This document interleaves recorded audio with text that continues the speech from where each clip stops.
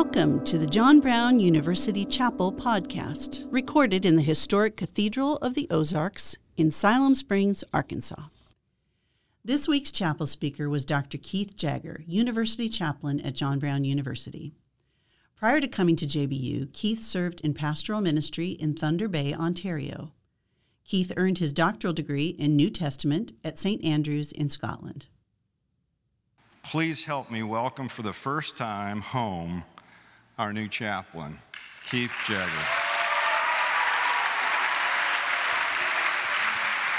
Thanks, Steve. Appreciate it.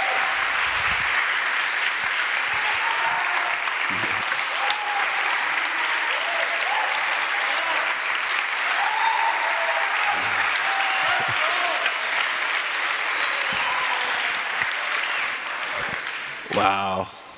Thank you. That was awesome.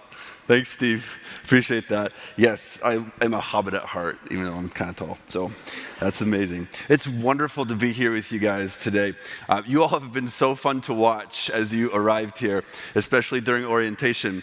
Moving into your dorms, eating gobs of cereal in mass, serving the community together, and watermelons. That's all I gotta say. Big Games was like a spectacle that I still need to process. And I actually was on the front row of the orange team as you guys went out your watermelon. Okay, come on. And so we need to work, let me know who you are, because I know who you are. And we have to get over that in our relationship. No, that was awesome. It was really incredible. So much fun. Well, I have all the feels this morning, as you might imagine.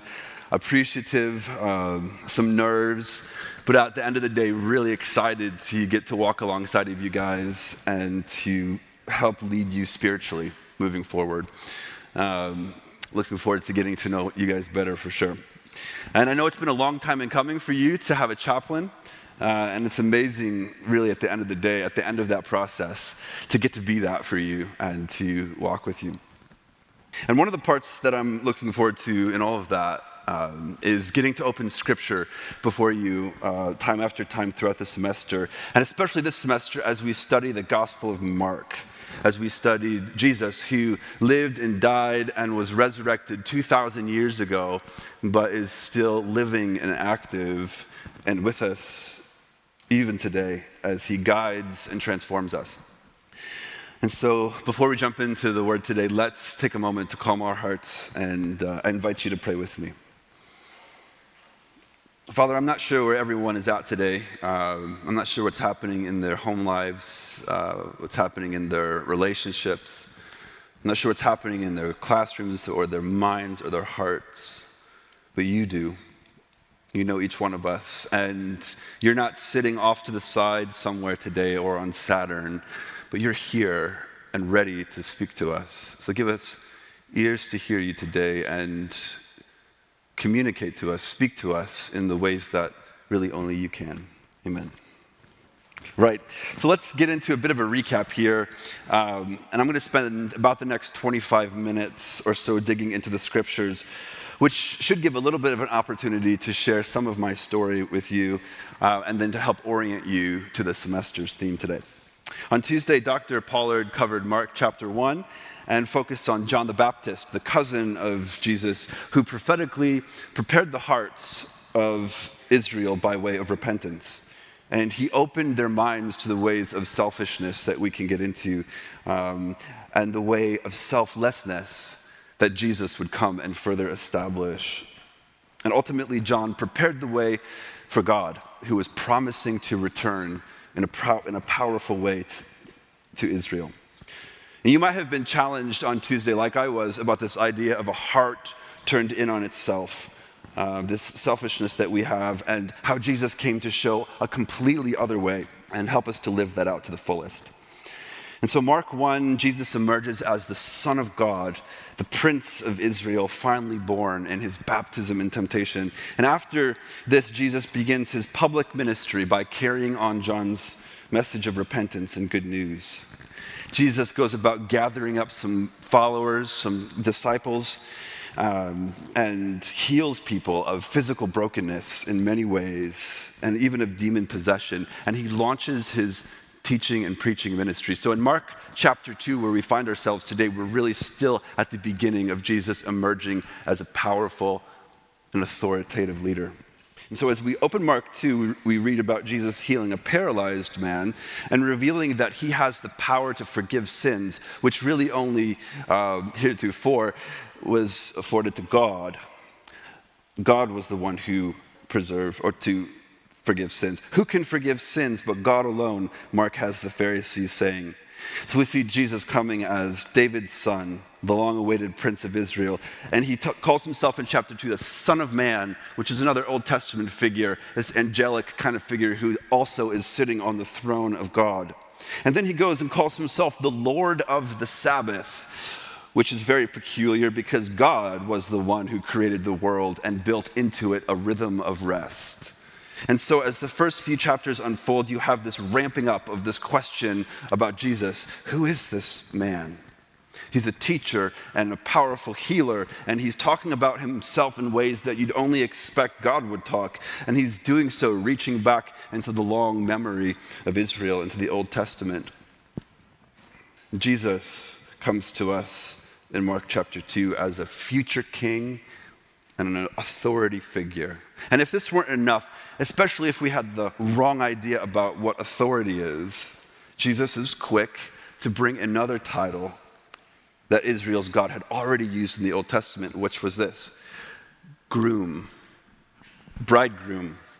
And we'll see this now in Mark chapter 2. Now, John's disciples and the Pharisees' disciples were fasting.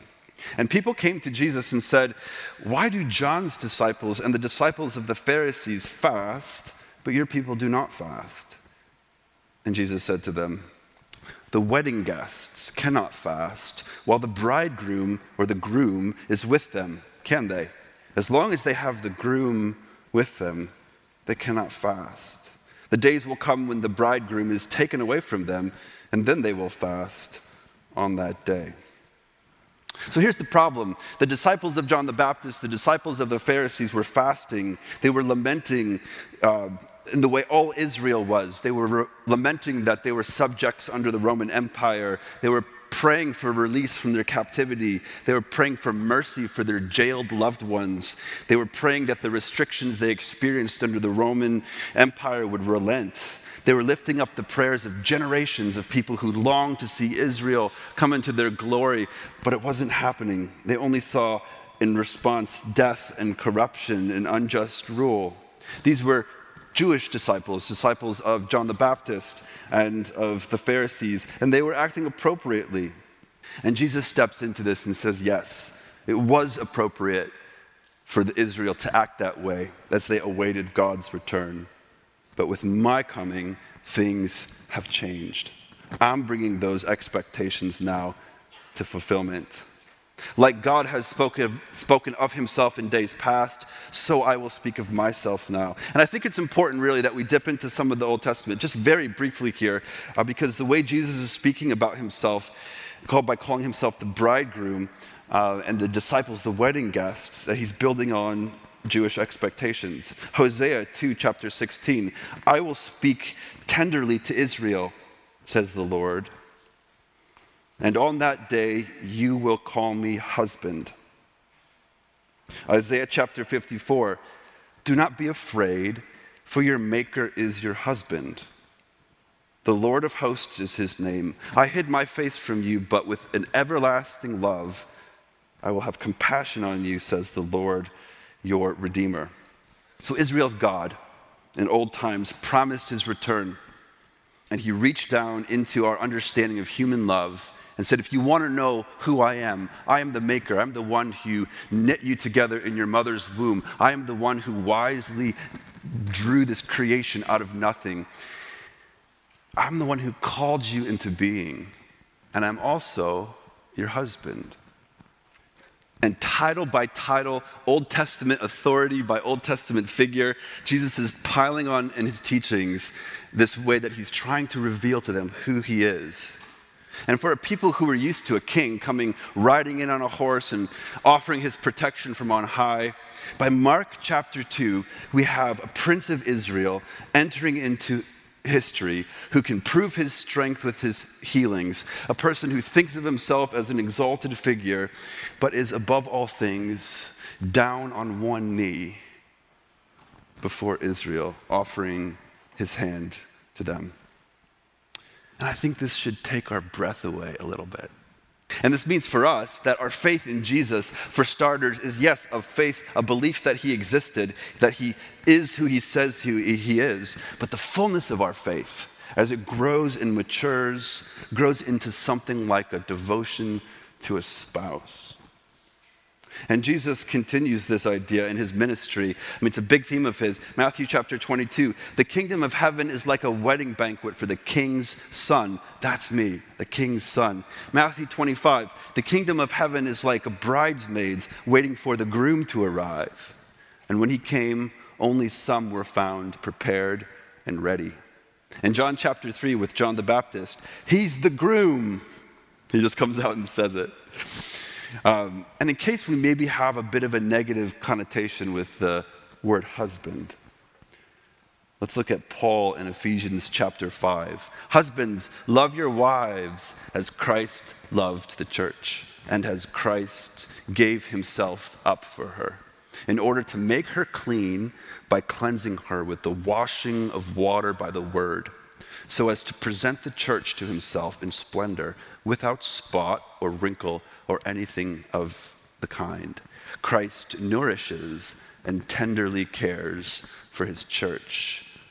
And that's the vision for husbands that the Bible has in mind. And when Jesus calls himself the bridegroom here, he's talking about his desire to serve us and to transform us and wash us and tenderly care for us. It's devotion as it should be. We're invited to think of God as the one who should inhabit that place deep inside of us that we often put lesser things in. And in case you're not sure how the Bible ends with Revelation chapter 19, it goes like this: let us rejoice and be extremely happy and give God glory, for the marriage of the Lamb has come and his bride, that's us, has made herself ready. But here we are, 2,000 years later, still as a people with God and Christ on his knee, offering his hand for us. And we ask that question over and over and over again. Well, why should I put my hand back in his? Why should I give everything that's important to me into Christ's hands? Why should I let Christ be over all? If Jesus is kneeling with his hand out, can I trust him with my life? So here we are, right off at the start of the gospel, we're offered a powerful figure who is not just interested in getting our taxes or our loyalty, but he wants our hand, and in doing so wants all of us in a way that we might call devotion. And some of you might not know that word, or it might not be familiar to you, the word devotion. So I'm just going to unpack it here really quickly.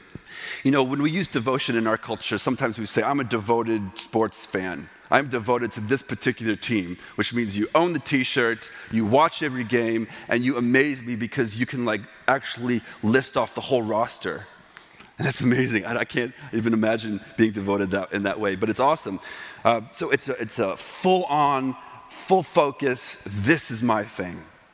Or we say sometimes, maybe if you were a sports person or a musician growing up, maybe someone came to you and said, if you want to get really good at something, you've got to devote yourself to it.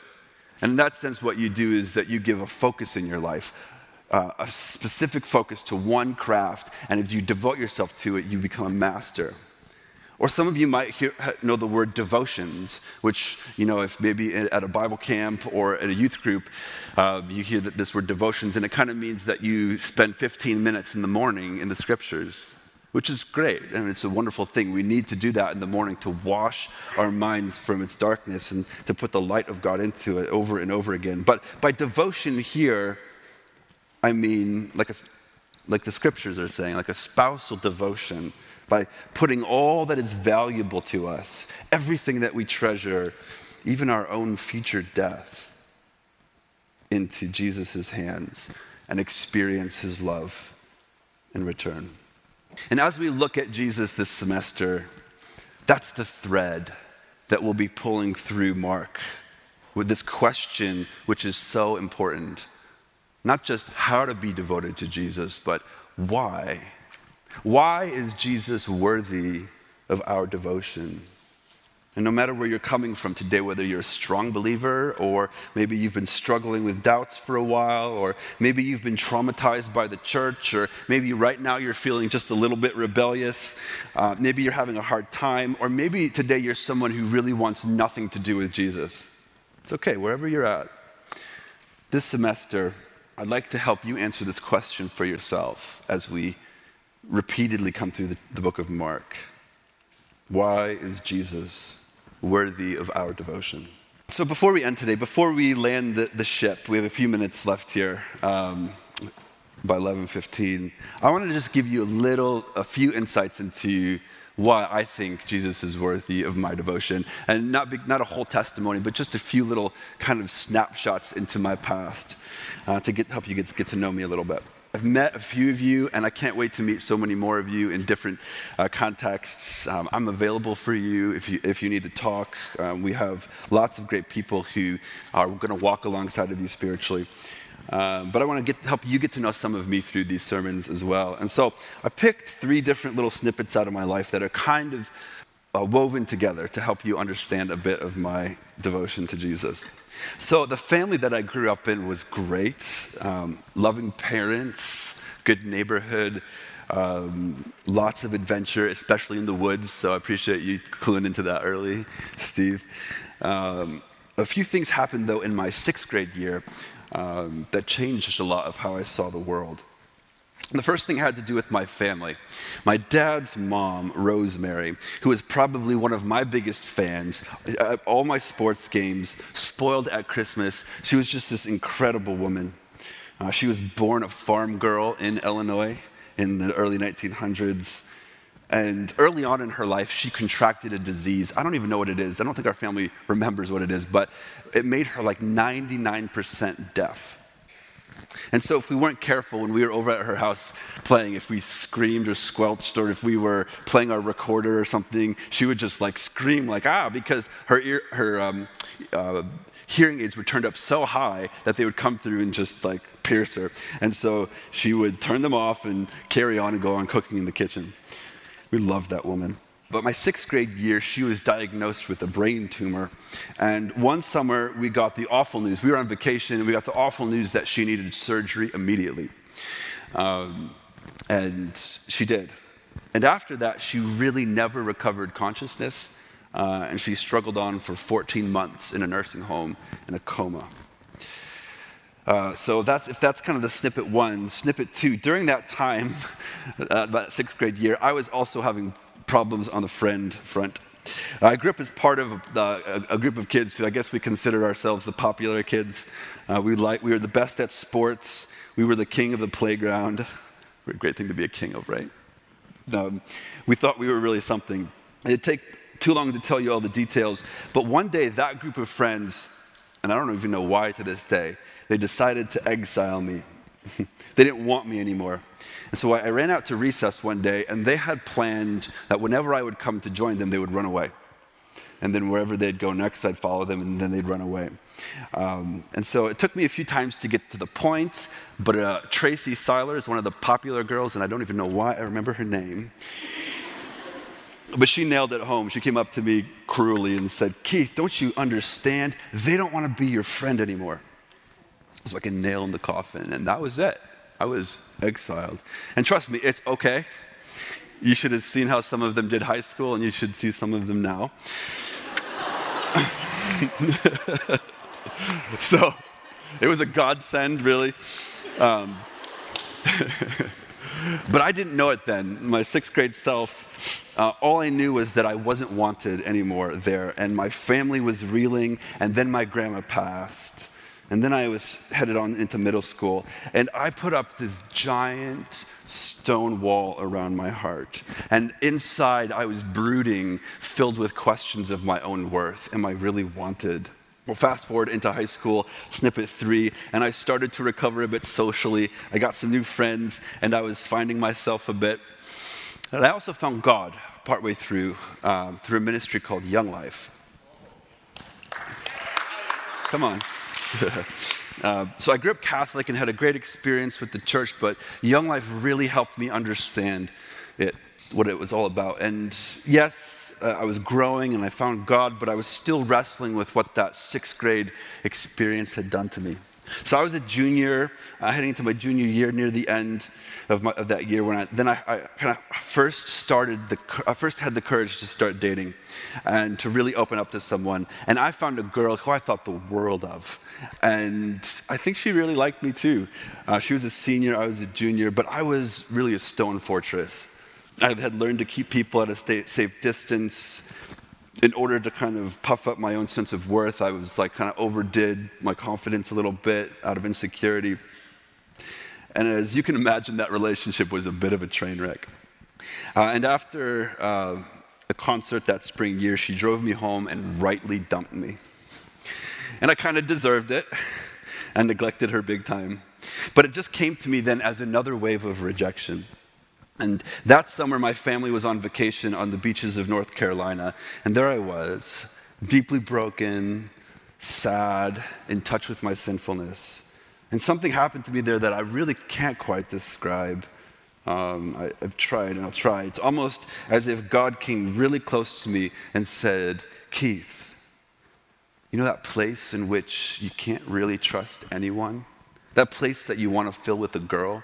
It's like, that's where I belong. It's like he was on his knees on the beaches of North Carolina, offering his hand to me once again. And said to me something like, and with me there, if you let me into that spot, I will tend to you and wash you and build you up. And so I did. I opened that door in that moment that Jesus was knocking on.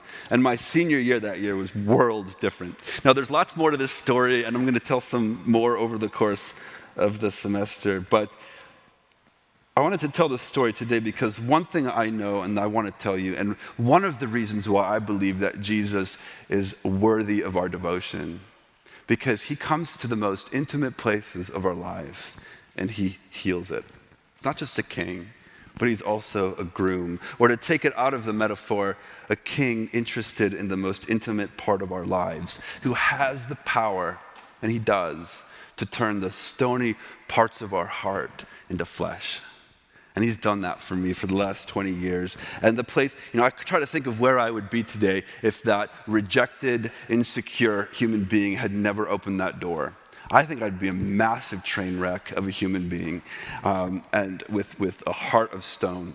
But it's not that he's just come in and dwelt there and this shiny light happened and everything was better. That's not how that works. He's taken me through a beautiful set of experiences in my life where he's taught me that I can trust and I can reach out and I can be soft. So I stand here today having walked a life of devotion for Christ for 20 years. And sometimes when that stoniness comes out, it still does. But what's happened to me is that not only have I been healed from that experience and given a chest, but I've also learned to really love and see people who've been rejected and really care for people who are at the margins of their life and care for people who go through experiences which wound them at the core of their own sense of self-worth.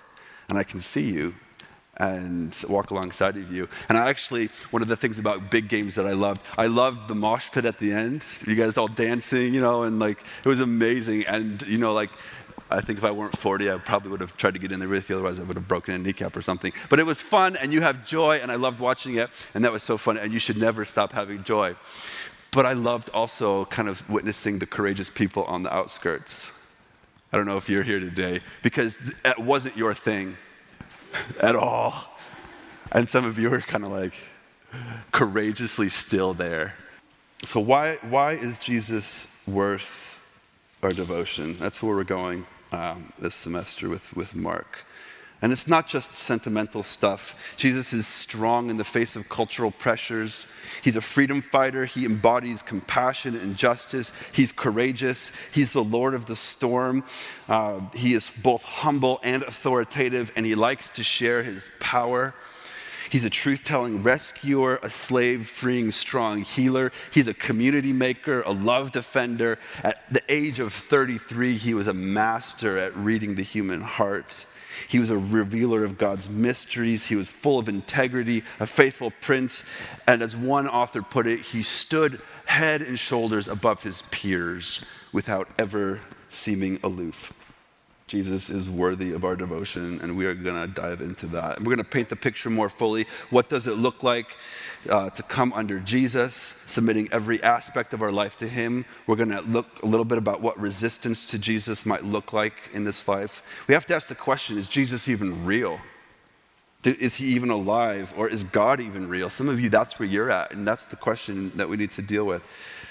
We're going to get into all that today. But my hope is, and my prayer is that as we do that, that those of you who are intrigued with Jesus, or those of you, let's start here, those of you who don't want anything with Jesus might move to being intrigued by him. And those of you who are intrigued by Jesus come to a deeper admiration of him. And those of you who admire Jesus already come to a love of him. And those of you who already love Jesus just a little more this semester can knit your heart together with him. Amen. Thanks for listening to this episode of the John Brown University Chapel Podcast. Be sure to subscribe on iTunes or whatever platform you're listening on, and we'd love it if you would leave us a review.